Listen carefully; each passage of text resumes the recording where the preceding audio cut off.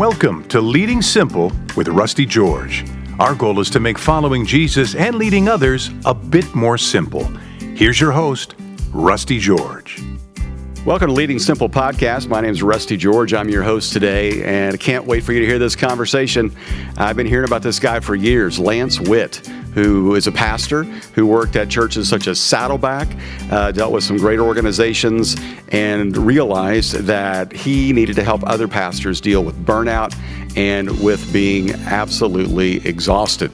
He's written some great resources, and now he's kind of considered by some to be a pastor whisperer. And it really helps out all people when it comes to issues of stress, anxiety, and burnout. And I think you're really going to be blessed by what Lance has to say. Hey, today we are sponsored by Growmentum. Growmentum is an organization that helps your organization do more than just work in the role, but work on the church or on the organization. They are an incredible group of guys that can send leaders out to your particular church and help you guys take the next step. We've used them here at Real Life, and we've recommended them to multiple churches, and I've yet to have anybody complain about them. They do such a great job. So whether you're a church of 100 and need some momentum, or you're a church of 10,000 and need to continue momentum, this is a group that can help you define goals, reach the goals, and make sure you bring everybody along in the process. So go to growmentumgroup.com to find out more. Well, the conversation today is going to help out a lot of pastors and just a lot of people. Anybody who's felt anxious or stressed or worried or depressed, this is it. This is going to help. Here we go with Lance Witt. Lance, great to have you on the podcast. As we usually start off with any of my guests, we get all of our sports bitterness out of the way. And you're a Denver Broncos fan, and I'm a Kansas City Chiefs fan, which right now is kind of bitter for you. So how are you handling that?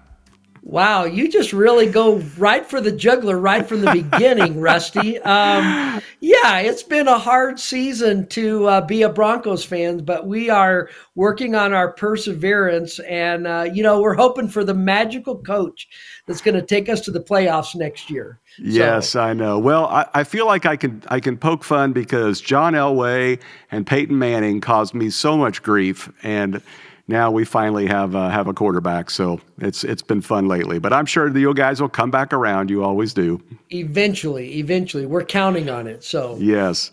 Well, listen, for our audience that doesn't really know your story, you are a pastor, an author, and you wrote this book called Replenish. Would you explain to our audience a little bit about what the book is, what's it about, and how it kind of flowed out of the overflow of your life and why you chose to write it? Yeah.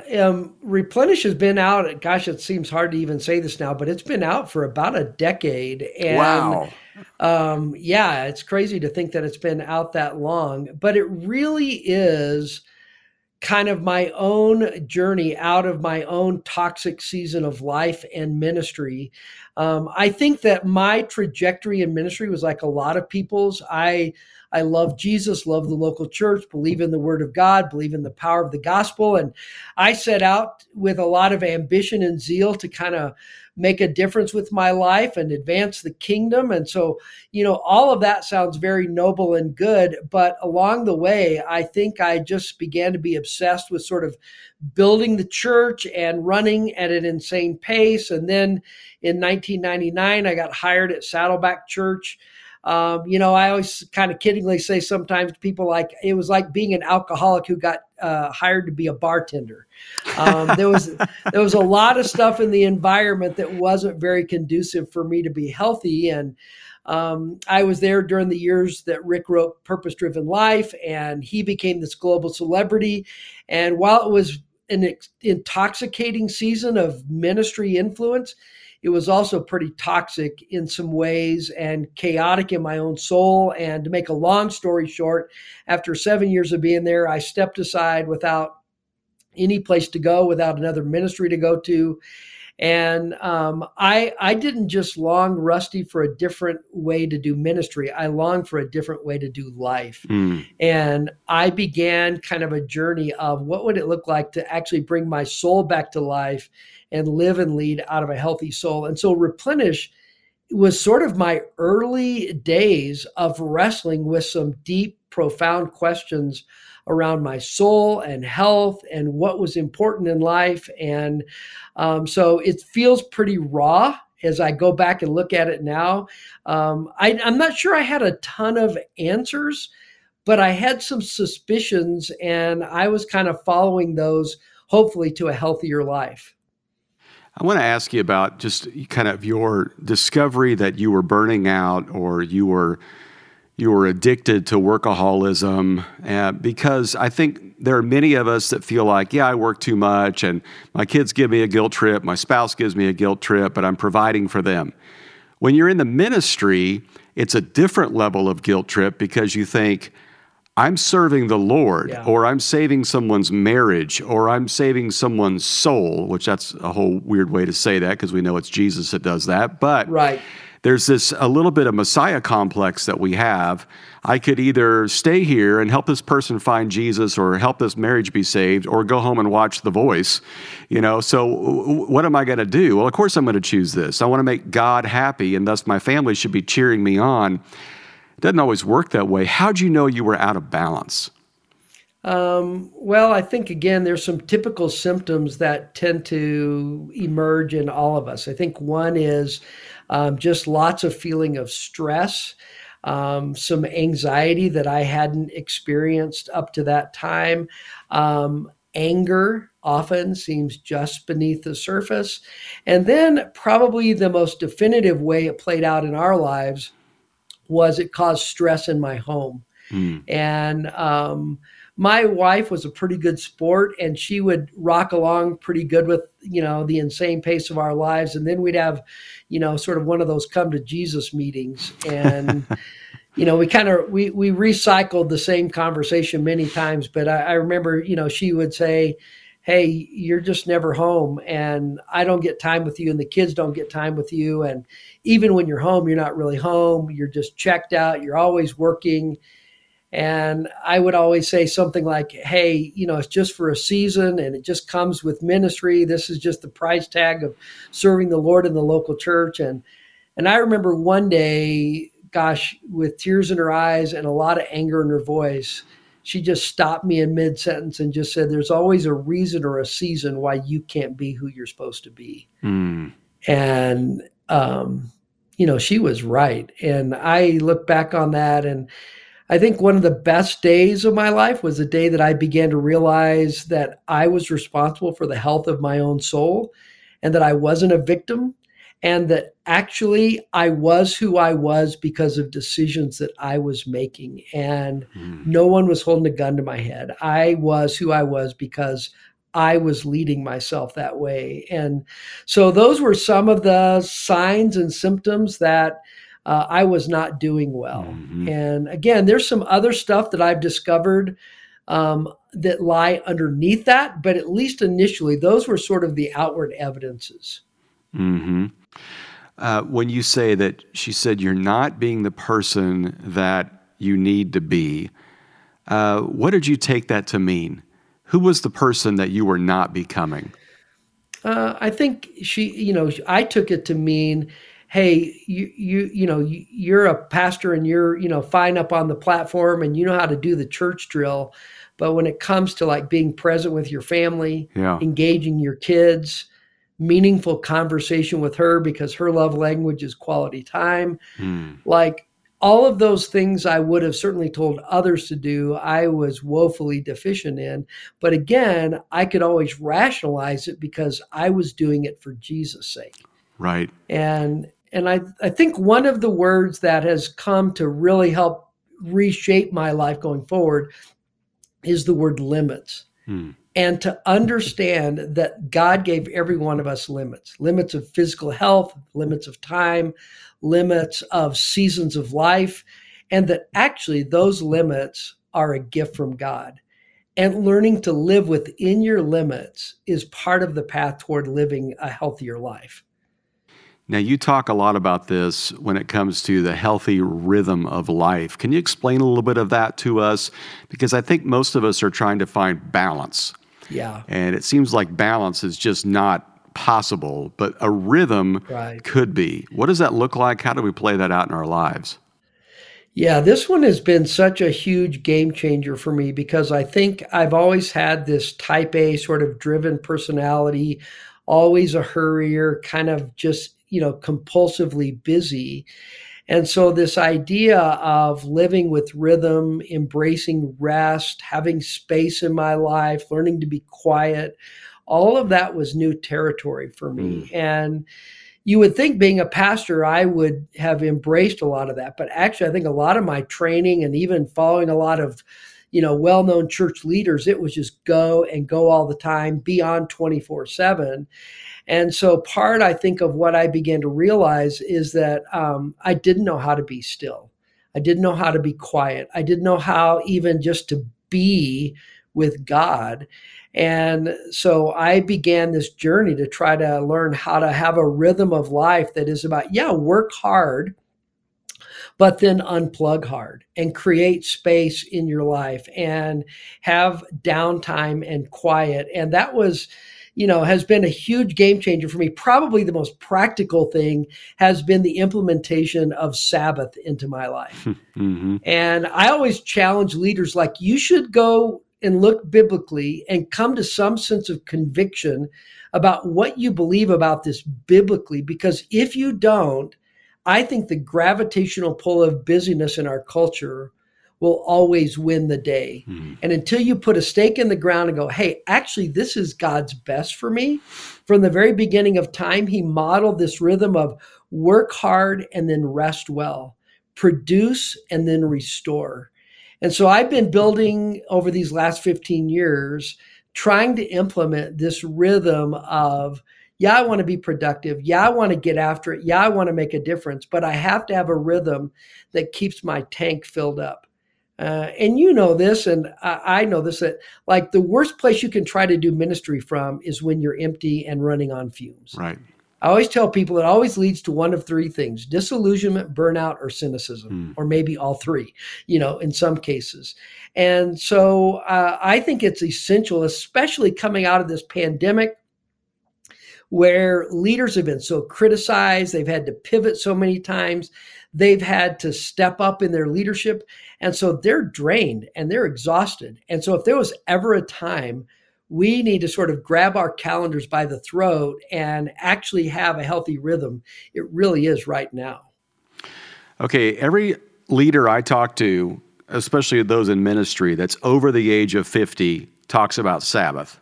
Yeah. And the need to have it.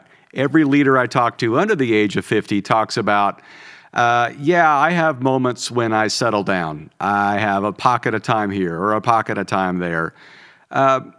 Just drill down on Sabbath for a little bit. What does that mean? Is that just a day off? Is it just a hobby? Yeah. Is it possible to have a couple hours here and there? Get real specific for us and how not only you, but maybe other leaders have practiced Sabbath. Yeah. And I would say to people, hey, start where you are. And if right now it's a couple of hours or it's a half a day, a week that you can take. But I think you want to move toward the rhythm of what I would call the biblical rhythm of 1 in 7, where you have a day every week that is set aside, and it's not a day off. Because I think for most of us, our days off are just work of a different kind. I think Sabbath is something different. So a big change for me, Rusty, was two things. One, actually putting it on my calendar every week. There's something about blocking that time and reserving it, and then not calling it a day off, but calling it Sabbath. Because Sabbath ought to communicate something different. So I'll give you 5 words that I've used in my own life to frame out how I think about what that day should look like. Because, if you're a young mom with kids at home, that's going to look different than where I am at age 63 now, being an empty nester. But that's why I think you have to go back to, do you believe this is a biblical command? Because then if it is, then we should set about trying to figure it out. So the 5 words I use are prepare, because there's some work involved in getting ready not to work. So there's some chores that might need to be done ahead of time, clearing the schedule, thinking about even your meals ahead of time. So it's prepare, then it's stop. That's what the word Sabbath literally means. It just means to quit or to stop or to cease. And so I'm often asking leaders, what would it look like for you to stop for 24 hours. Stop from anything that is feeling like you have to be productive or accomplish something. I often say if it feels like an ought to, I try to stay away from it on Sabbath. If it feels like a get to, I try to embrace that in my Sabbath. So prepare, stop. That's good. The third word is rest. The Bible talks about it as a day of rest. It's the Hebrew word menuha.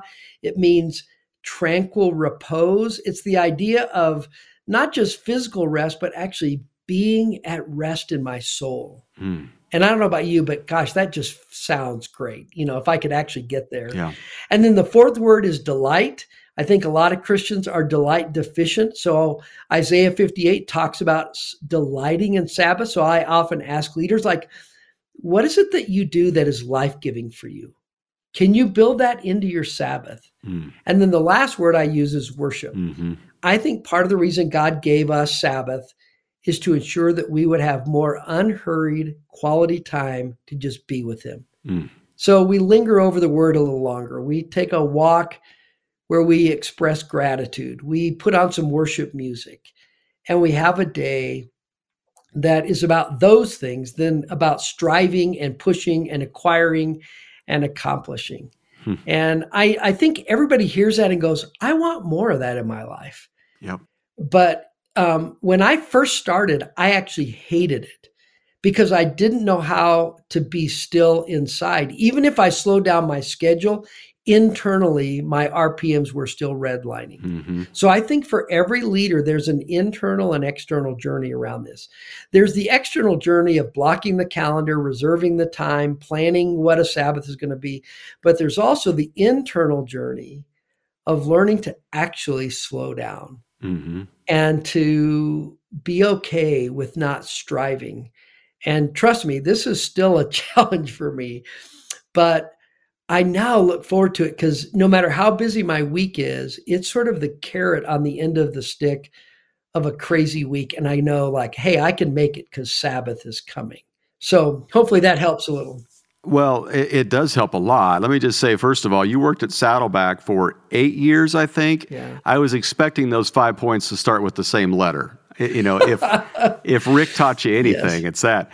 Yes. But I think what really is the thing that I struggle with on Sabbath is I don't know how to win. Because, it's that checking of the box. It's that the message is complete. I made that phone call. I wrote that letter. That is such a dopamine rush for type A people. Yeah. I catch myself sometimes because I think, am I just doing this to get it done or am I doing it to do it well when it comes to different tasks? I think the hard thing for Sabbath for most of us is we don't know how to succeed at it. Yeah. And what I hear you saying is sometimes it's just the quiet that is the success in it. Yeah. I think honestly, that's exactly the point, is that it's not about you having to achieve. So there's a really interesting moment that happens in the book of Deuteronomy chapter 5, where the 10 commandments are reiterated again. And in Exodus, God anchors the command of Sabbath in creation. He says, 6 days I created the world, seventh day I rested. Therefore, I want you to model the same thing and practice Sabbath. But in Deuteronomy 5, as he's talking about Sabbath, he now says, you used to be slaves in Egypt, and now that you're under my dominion, I want you to practice Sabbath. And here's the point I think he's making that's been really important for me, is in Egypt, there was no time off. It was produce all the time. It was more bricks, less straw, achieve. And God is saying, now that you're under my dominion, my people do life differently. My people stop and my people rest. And I think the deeper message God was communicating was this: your value to me is not in what you produce. Even when you're doing nothing on a Sabbath, you are just as valuable to me. Now, that's been one I've been working on for 15 years to actually believe that. Because I've always found my validation and significance in what I achieve and do. And part of Sabbath is learning to say, I can just be a son or a daughter, and that's enough. Hey, I want to interrupt just to say thanks to GrowMentumGroup.com. GrowMentum is sponsoring the podcast, and they can help your church go further faster. So make sure you check out GrowMentumGroup.com. Yeah, it is interesting that what you described just a second ago sounds like what the typical Sunday used to be for a lot of people, long before sports took over Sundays. But it's this idea of going to worship, Sunday dinner, nap, maybe Sunday night church, youth group, get ready for the work week. There's a little bit of Sabbath, which could still be possible for people that don't work in the church. For those of us that do, Sunday's anything but Sabbath. So, right. Well, you work with a lot of pastors. Do you find it better, and maybe there's not a yes or no on this, but do you find it better to do the Sabbath like on a day before Sunday, some do Friday or Saturday, or to do it after Sunday, like a Monday? Yeah, I think pastors are all over the map, and I think some of it actually depends on your wiring. Like some pastors, the end of the week, they're ramping up toward the weekend services, and they can't imagine like having a day unplugged. And so for them, like I was just with a pastor today, Mondays for him is that day.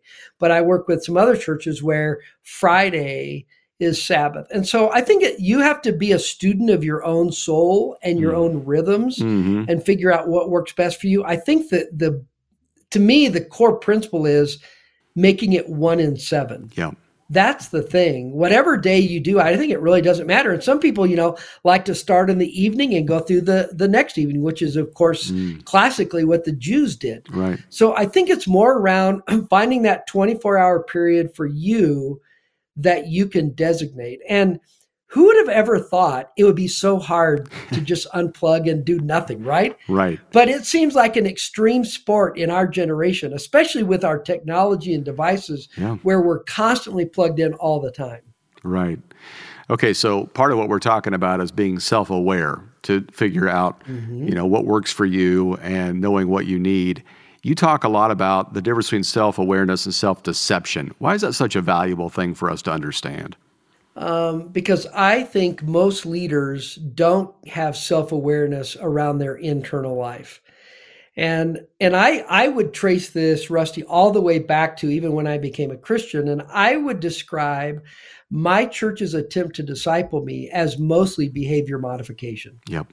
Like, start doing the right things, stop doing the wrong things. And I get it. That's a huge part of the Christian life, is modifying our conduct. But I think what got missed was all this stuff inside of me that needed to be transformed, that needed to be addressed, that's part of my sanctification, that really never got addressed. And so I think one reason this self-awareness issue is so important is because we haven't talked about it that much in the church until the recent years, that we've kind of been talking about emotional health and the inner journey and stuff like that. And so I feel like, the statement I'll often use is self-awareness is your best defense against self-deceit. And for a lot of leaders, the lid they have in their ministry is lack of self-awareness. They become defensive every time they're criticized, and they don't really stop to ask, like, what's behind that? So one of the exercises I lead people through in self-awareness, and often it's rooted in our family of origin, right? The scripts we earned early on in life. My friend Pete Scazzaro often says, Jesus may live in your heart, but grandpa lives in your bones. And it's so true.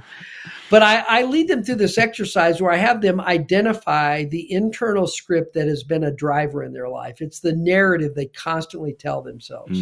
And so I've gone back and I've been able to articulate, like for me, I know I got this from my dad, who is a great Christian, but in his generation, responsibility was the highest of value. So the internal script that has driven my life is work hard, be responsible, achieve.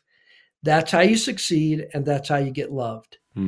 Well, when that's the story you are constantly telling yourself, you're only as good as your latest achievement.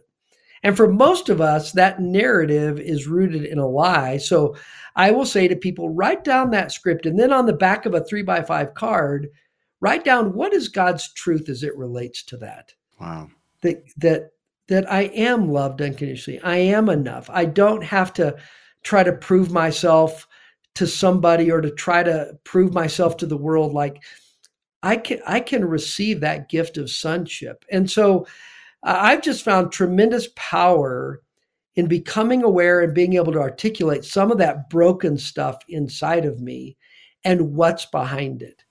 Often we try to deal with the symptoms externally, but we don't get down to what's that broken place in me that God wants to heal, that he wants to transform, that's going to make me a better person and a better leader. You know, for us pastors, the scorecard comes out every Sunday with attendance, buildings, and cash, the ABCs, and specifically attendance. And what's I've noticed happen in my soul and to every other pastor I know is since post-COVID, attendance has dropped by about 50%.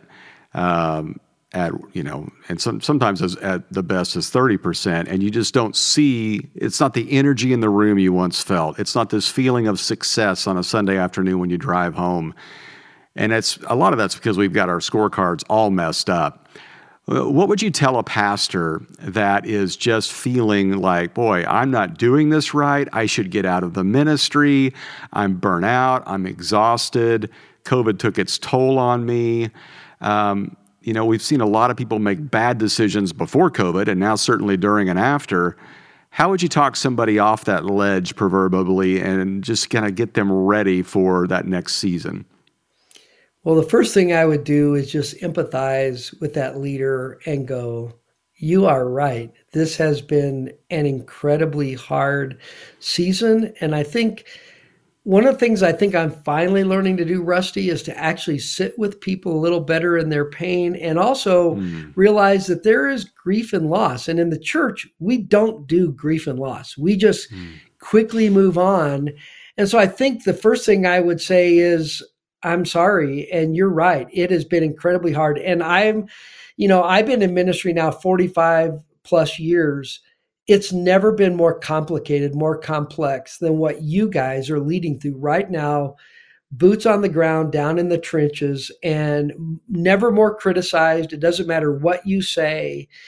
Somebody's going to take offense at it. Somebody's going to leave the church over it. And so I think I would say, one, I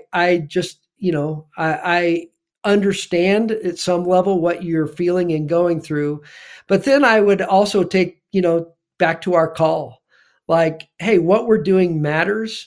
And yes, the attendance may not be there. And the truth is all of us have found way too much of life and significance in our weekend attendance. Mm-hmm. And I think it's time for us to kind of go, hey, let's just push the reset button. Let's start where we are. Let's begin to go back to the basics of preaching the gospel and helping people, love Jesus and build spiritual disciplines into their lives and be great husbands and wives and dads and moms. And let's go back to the basics. And then I would look that pastor or leader in the eye and go, and the first place to start is you have to take care of yourself. Yeah. And one of the core teachings I give in my ministry is self-care is not selfish, it's good stewardship. And you stewarding well your one and only life, that's not selfish. So You need time off. You need time for your spouse. Don't compromise your spiritual practices right now. And so you got to take care of yourself, make sure your tank is filled up so that you actually can be spirit-led, be prayerful. You can love on people. You can be a good shepherd right now, because there's nothing worse than trying to be passionate about the gospel when actually you don't have any passion left in you. Right. And so I think for you to fill your own tank up would be, one, and I'd say like dial in how you're living your personal day-to-day life. And probably a verse I would share, it's one I've been captivated by the last year, 1 Thessalonians 4. Paul says, make it your ambition to lead a quiet life. Yeah. And I would say, make it your ambition to live a great daily life. There's a lot you can't control in this COVID world, but you can control how you live Tuesday and what you do with your time on Thursday and who you love on Wednesday. And so control what you can and, focus on the basics. So anyway. That's great. One of the things that you do, which is really helpful and has been helpful for some on our staff, is you're a sabbatical coach. Yeah. And we hear this term a lot in ministry, and I've heard a few schools of thought on this, and I'd love for you to give us some clarity as to when a pastor should take a sabbatical and what a successful sabbatical is. I've heard some people say you should take one every 7 years, some every decade. I've heard some people say sabbatical is an academic thing. It's for those that are not in leadership, just an academic, so they can work on their next degree or write their next book. So just take 4 or 5 weeks off in a row every single summer, and then you'll be fine.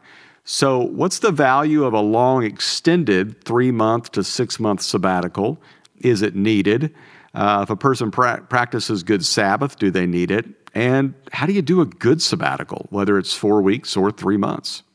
Yeah, gosh, there's a lot in there. That's a lot. Just a few questions. Yeah, just a little bit. Of course, as someone who's worked with a lot of leaders, I do see the value, and especially people who are higher up in church organizations, in mid-sized, larger churches.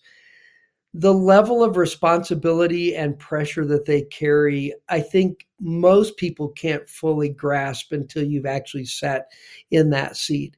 And so I do think as a way of sort of blessing and encouragement and recalibrating, to bless that leader with a sabbatical every 5, 7, 8 years. I think 10's a little long. I do like 5 or 7. I think the length of it could depend on kind of where that leader is. But I also, having just come off of a 3-month sabbatical myself at the end of 2021, what I love about that is, gosh, that feeling, especially early on in Sabbath, where you go, I can actually take a breath and I can exhale, and I don't have to think in 2 weeks about starting back again and planning my preaching calendar.